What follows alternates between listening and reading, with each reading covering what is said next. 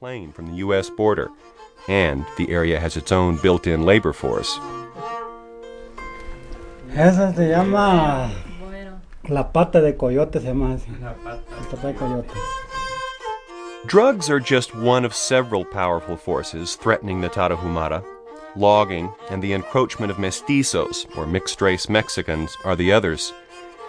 But in some respects, drug cultivation is the most insidious. If an area becomes particularly slated for the production or the distribution of drugs, then this is especially hard on indigenous peoples.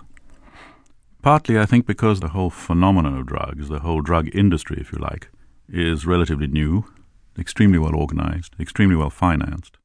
David Mabry Lewis is an anthropologist at Harvard University who studies indigenous groups in the Americas. He's also editor of the Cultural Survival Quarterly.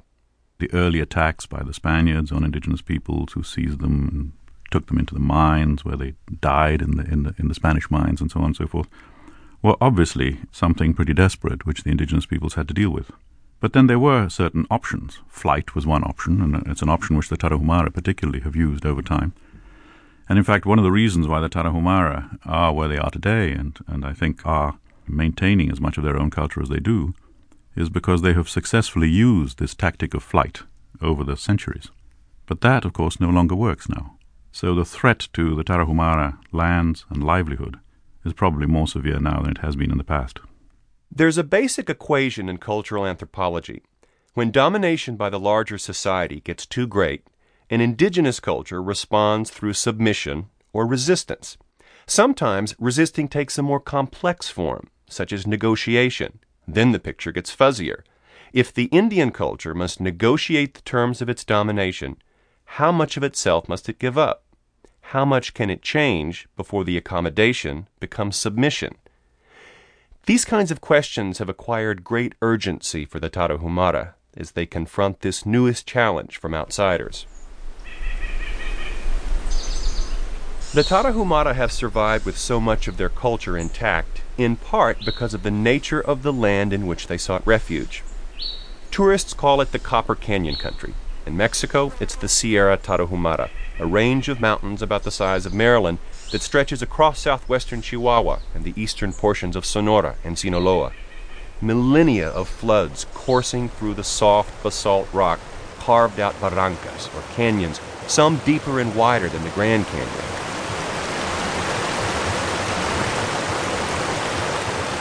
Many of the Tarahumara dwell deep in the labyrinthine folds of the Sierra. Their lives are so enmeshed with spirituality that they save their cut hair to take it with them to heaven, and they live so close to nature that they'll apologize to a cluster of greens before picking them for dinner. Tarahumara is actually a mispronunciation of the word raramuri, which means the light-footed ones. The name derives from the Indians' legendary marathons, some of which last 12 hours, and which they run wearing tire-soled huarache sandals.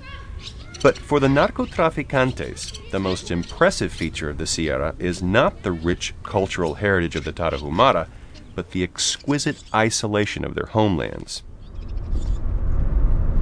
Our Ram Charger roars down the skinny two-lane highway that meanders to the corrugated blue horizon. On the radio, a norteño band sings of a famous drug shootout, which today could be set in the Sierra Tarahumara. You can't see the poppy and cannabis patches from the road. All we see are sawmills, one after another, filling the air for miles around with the shriek of steel teeth on cellulose, and next to them, countless stacks of ponderosa pine trunks waiting their turn at the blade. The western Sierra Madres, in addition to being drug-rich, are also the Republic's most important domestic source of lumber. The toll that logging has taken on the mountains is tremendous. Biologists estimate that only 4% of old-growth forest remains in the Sierra. I wanted to find out about the impact of drugs and deforestation from a local expert. Severiano Cruz Natawachi is an 80-year-old Tarahumara shaman who lives in a beautiful forested valley bisected by a sparkling stream about 3 hours from the town of Guachochi. He takes his last name from the geologic landmark that towers over his log cabin.